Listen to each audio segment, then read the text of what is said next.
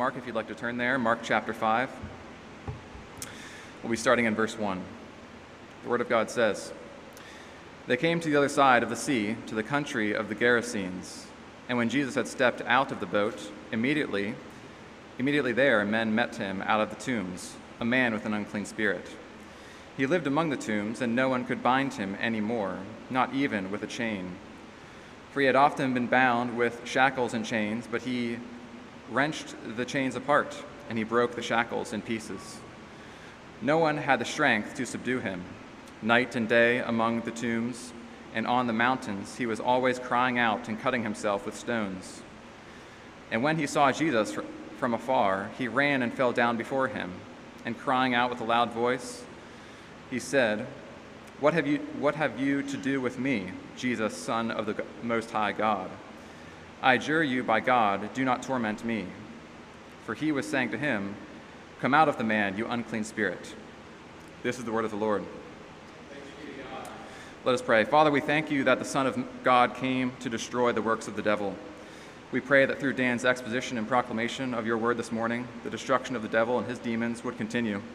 Please help us to be good hearers of your word this morning. It's in Christ's name that we pray. Amen. All right, you can be seated.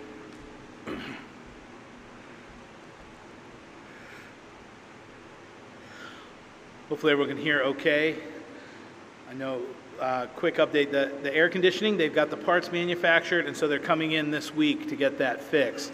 So hopefully by next Sunday, if not, then the week after that, we should be able to tone down the fans a little bit, be able to take the edge off with the heat. So I appreciate everyone's patience and endurance working through it for right now.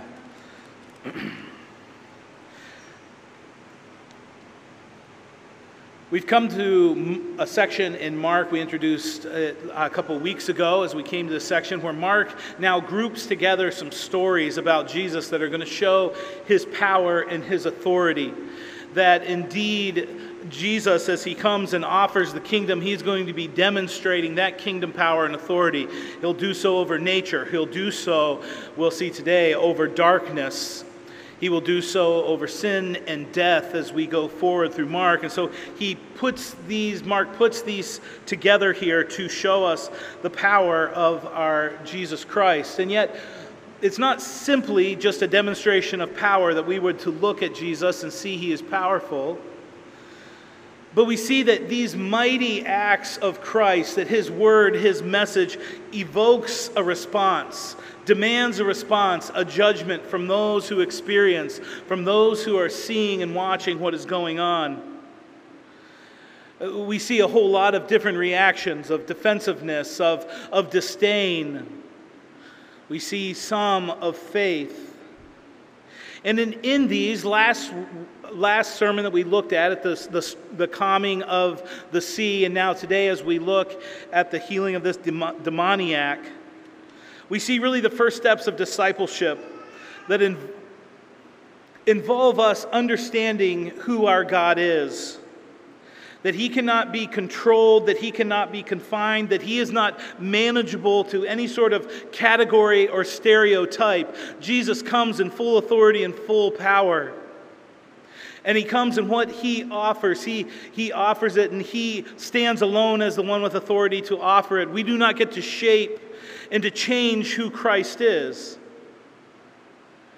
And when he comes in this altogether transcendent majesty, we begin to see that the first step of discipleship here is going to be to fall at his feet, to submit to this authority. Because either we'll deny it, we'll defend ourselves against it, we'll reject it, or we will fall with fear and faith before his feet. In Mark, the revelation of the identity of Jesus Christ is central, that Jesus is the Son of God. But again, that never happens in a vacuum. Jesus' self-revelation as God never happens in a vacuum, but it elicits a response from us. There is no neutrality. Will you be a disciple and follow after Christ or not? You don't get to change the message. You don't get to reshape the Messiah as he comes and proclaims himself to be. There is no neutrality. We come now to this account, and we'll kind of look at it together with the account before in chapter 4 as Jesus calmed the storm. And back to back, we walk into two situations that are marked by chaos. Two situations that we will see are uncontrollable. There is devastation, there is destruction, there is chaos. And Jesus steps into both of these situations, and without a lot of fanfare, without more than just a simple word, shows his absolute supreme authority to bring order, to bring peace, to bring hope in the midst of chaos and destruction. You know, as we go through Mark, I never want us to be too far from taking what we're hearing in Mark and putting it right into our own lives. You know, as a church, we are in a moment of transition. A lot of excitement, a lot of unknown, things out of our control in a lot of ways. In your own life personally, I know that you experience that from time to time where it just feels a bit of confusion or chaos. I don't really know what's coming up next. And even if I do, I don't know what decision to make and how to maneuver this. It's out of our control. And both of these stories together show that that very much is the case. And even when you feel like things are under your control, it's just an illusion. But Jesus Christ has authority. And he has power. And he steps into the moment in the midst of chaos. If we will hear his voice, he offers peace. He offers direction. If you remember, in an introduction to these stories, we looked at the kingdom and what it means. And Mark goes through that in chapter 3 and 4. And I'm not going to rehearse all of it, except to say he describes the kingdom in a couple ways. First, that the kingdom has come in Jesus, and yet the harvest is still to come. That is, the kingdom is here, but it is not fully consummated and arrived. And so there is an in-between time of Jesus offering the kingdom and that final harvest. That's where we find ourselves. And in this in-between time, what starts as hidden will be revealed. What starts as mysterious will be revealed by Christ as we come and sit at his feet. And that the kingdom grows in somewhat of a mundane way. That this offer of the kingdom doesn't come with a lot of flash, but actually comes in humility. And he describes it as the farmer who plants a seed and then just goes to bed, wakes up, goes to bed, wakes up, and does it. And one day he walks out and there's the plant and there is fruit. God is doing a work, and it is gradual, but it is beautiful. And then we see that it starts small and it can seem insignificant and humble, but in the end, like that mustard seed that flourishes, so does the kingdom. That it grows and it becomes magnificent and fills all in all and will make all things new. And so this is the nature of the kingdom where we find ourselves now. And he tells us that globally and inwardly for you, God's rule and reign in your heart, it takes place primarily through one thing, and that is being hearers. To be good hearers. To hear God speak, to hear his promises, to be filled with fear of awe of him, and to have that mixed then with faith that we would come and that could push out all other fears and could move us away from looking for hope and treasure other places and find it in Christ alone.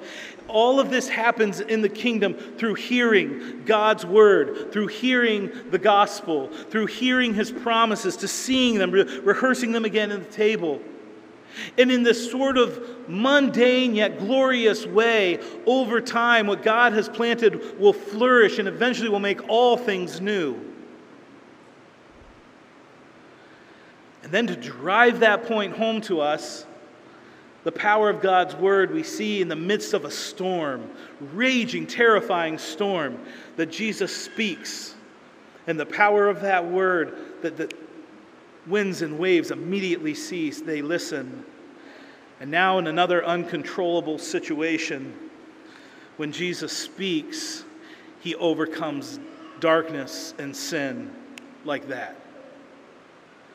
And at the end of all of it, as we'll move through this section pretty quickly as we get to the table and other things today, the end of it all, our response, our hope in the midst of chaos to see God work should be exactly what Jesus says in chapter 5 here in verse 19, the message that he sends this man on. He says, "Go home to your friends and tell them this. Tell them how much the Lord has done for you and how he has had mercy on you." No matter what you're walking through right now, this is the testimony of everyone whose faith rests upon Christ. He has done so much for us. The story will drive it home, but he has done so much for us, and he has given us mercy. So the demoniac, Mark spends a lot more time and words on this story than he does most things. If you were to look at Matthew and Luke, they tell this story, but real quickly. Mark presents it to us, and he's very sort of raw in the way that he talks about this man. He paints a picture for us of a very destructive, pathetic, horrible existence that this man has. R.C. Sproul, in his little book on Mark, says this. He says, "In all of Scripture, the only man whose circumstances rival the misery of this man is Job." The picture is awful that is painted there. You heard it read for you by Brian just a few moments ago. And to highlight just a couple of things, he is uncontrollable. In that day and age, the being driven out of the town away from people and being bound or chained or someone imprisoned was a poor substitute for like a psychiatric hospital. This was a crazed man. In order to protect people from him, in order to protect him from himself, he's been driven out away from everyone, and he's been bound and he's been tied up so that he has probably a measure of freedom but is restrained. But even those chains and those binds don't work on him, because with his supernatural power, he breaks them. He breaks the bonds. He's uncontrollable. He's exceedingly harmful to himself, to those around him. You see, he's screaming and crying out day and night. He's taking stones, he's gashing, he's cutting himself. Picture of a man in a terrible, terrible position. From a Jewish perspective, it describes his uncleanness. If you remember earlier when we looked at the leper earlier in Mark, and just the most pitiable state of being declared unclean, a cast out, away from society, away from God. He is unclean. We see it a few different ways. It says he has an unclean spirit, which actually turns out to be multiple spirits, as that name Legion. There are many. He is possessed, inhabited by a demon. He lived among the dead. He lives among the tombs. Again, in a Jewish perspective, an incredibly unclean thing to be around the dead. Don't picture here like a graveyard, that, like a pretty cemetery that we might picture today, but it's more like out in the wilderness in some caves and crooks and crannies where there's some opening in the rocks and the poor people go and bury their dead. That's where he inhabited, in that sort of wilderness land among the caves. And he was evidently around some pigs and around the pig farmers. Uncleanness surrounded him. Destruction and chaos and uncontrollable darkness abounded upon him.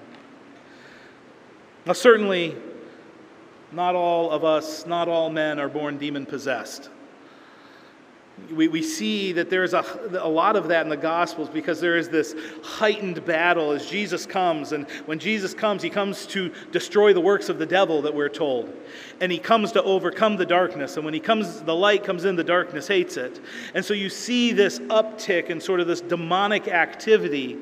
And of course, Satan is still alive and active today. And so while we might not all be demon-possessed, Scripture does tell us this in Ephesians 2:1-3.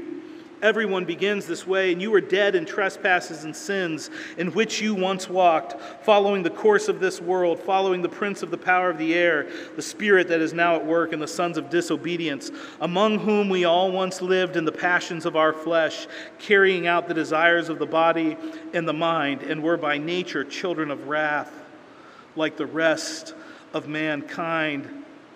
In this sense, the man possessed by legion vividly illustrates the plight of the human condition. We are in bondage. We are lost. We are enemies of Christ. You are in bondage to sin. You are a slave to sin.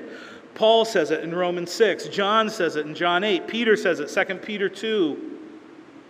That sin has that hold on us, that darkness, that in our own power we cannot throw off those restraints.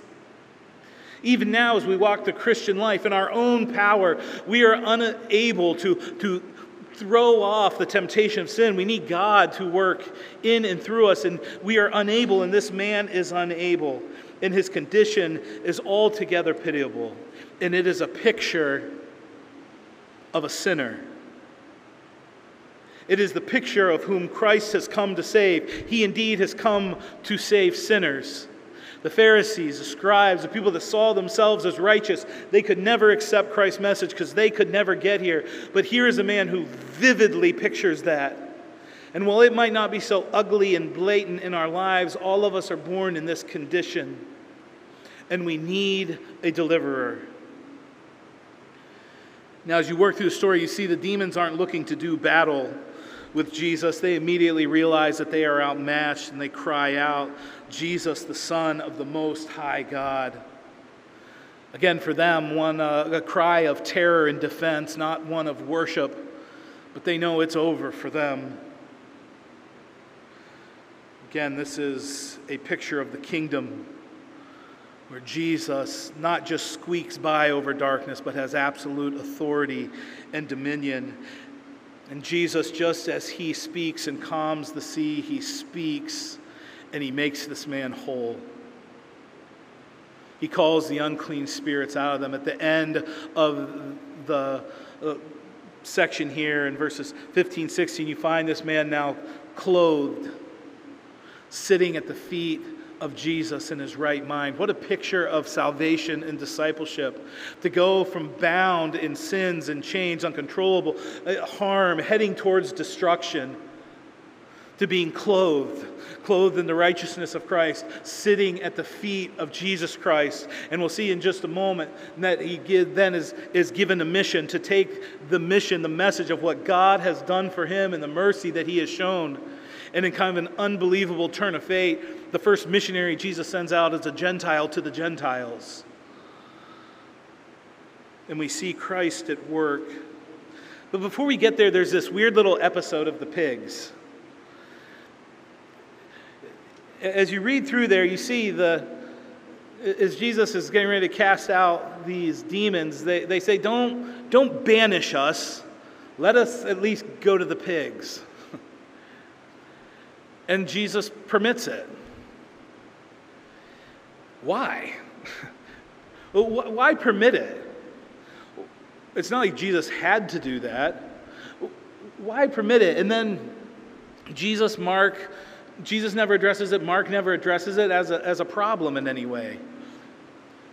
So obviously we're not to learn from that God hates pigs or his creation in some way. There's something else being taught to us here.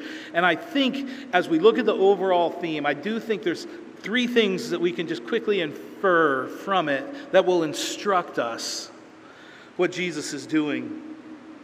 I think first, by sending the demons into the pigs, or not sending them, permitting them to go into the pigs, and then the pigs immediately take off, jump off a cliff, and 2,000 of them drowned. It's a lot of chaos for the farmers around. But in so doing, the Lord does a few things. First, it exposes the terrible power and purpose of the demons. That is, it shows us that not only is there a danger in evil, but also the goal of the kingdom of this age, the goal of this darkness is your destruction. It's not like you decide, am I going to serve the Lord or am I going to serve the darkness, and either one of them is going to take care of me. No, the end of darkness, the end of this bondage, the goal of this bondage is your destruction and death.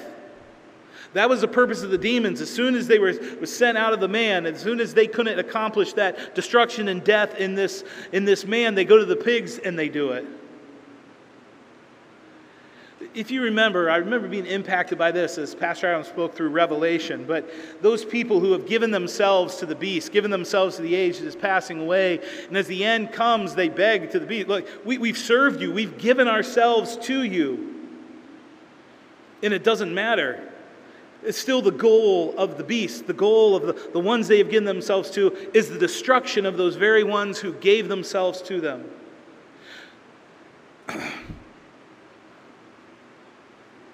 Evil, sin, is nothing to mess around with. It is powerful. It is dangerous.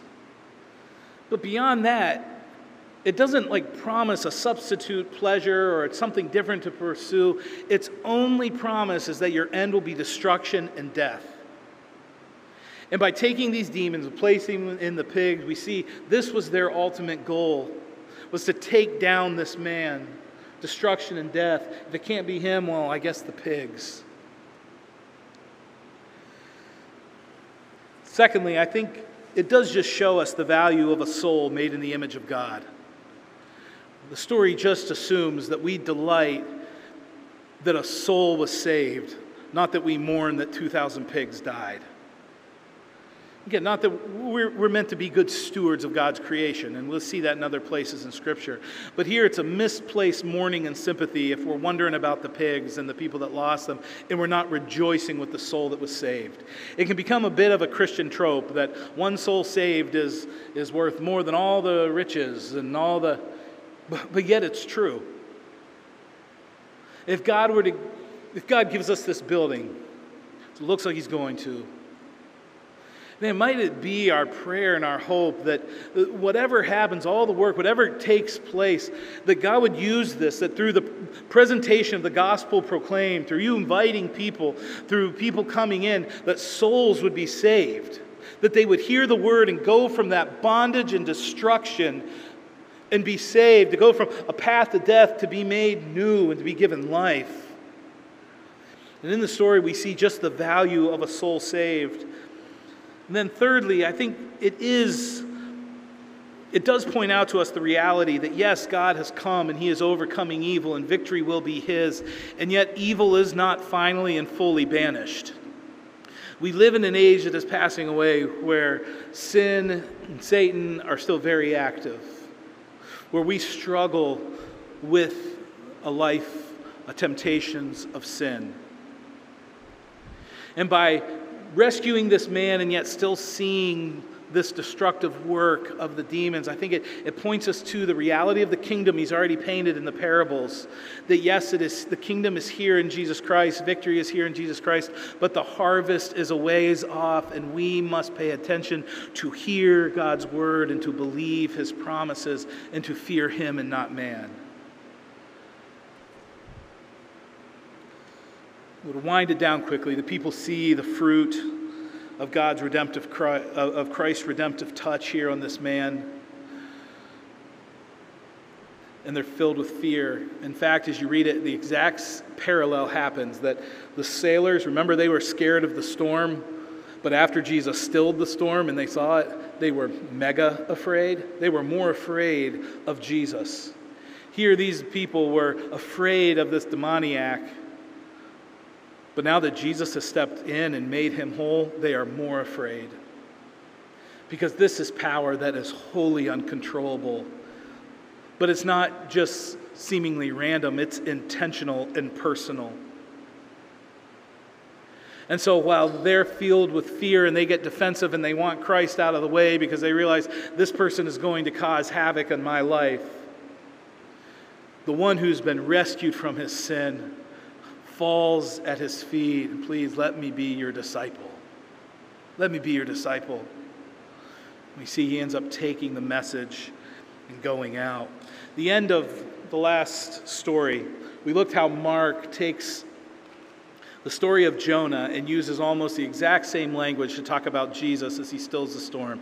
And all the parallels of they're on a boat, they're asleep on the boat, the sailors are terrified, they wake and rebuke Jonah, Jesus. You see all of these parallels taking place.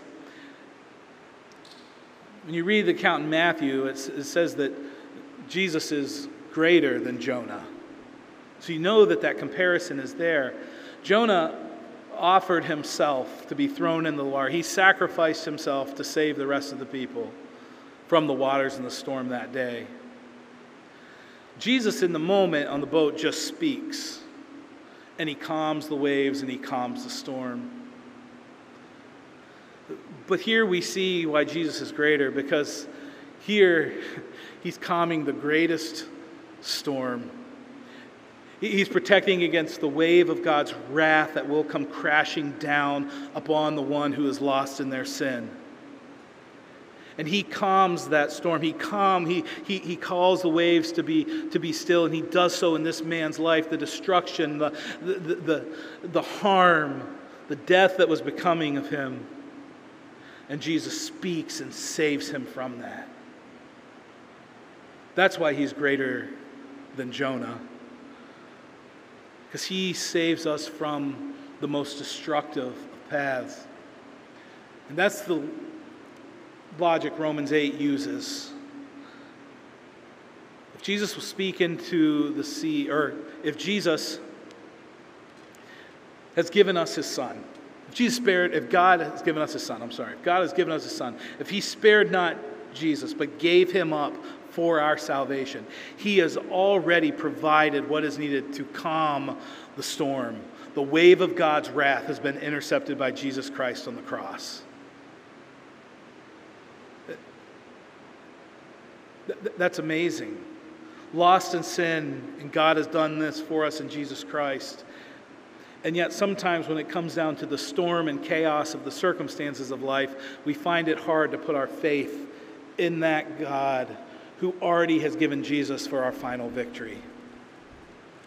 And he's saying if he has calmed this storm, certainly he can calm the chaos and the storm of your life right now, so that together we might confess, as the man did in his missionary work, how much the Lord has done for us and how he has been merciful to us.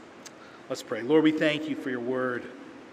We thank you for the truth of sinners set free, what that means for us, Lord. You are kind beyond measure. You are good to us, Lord.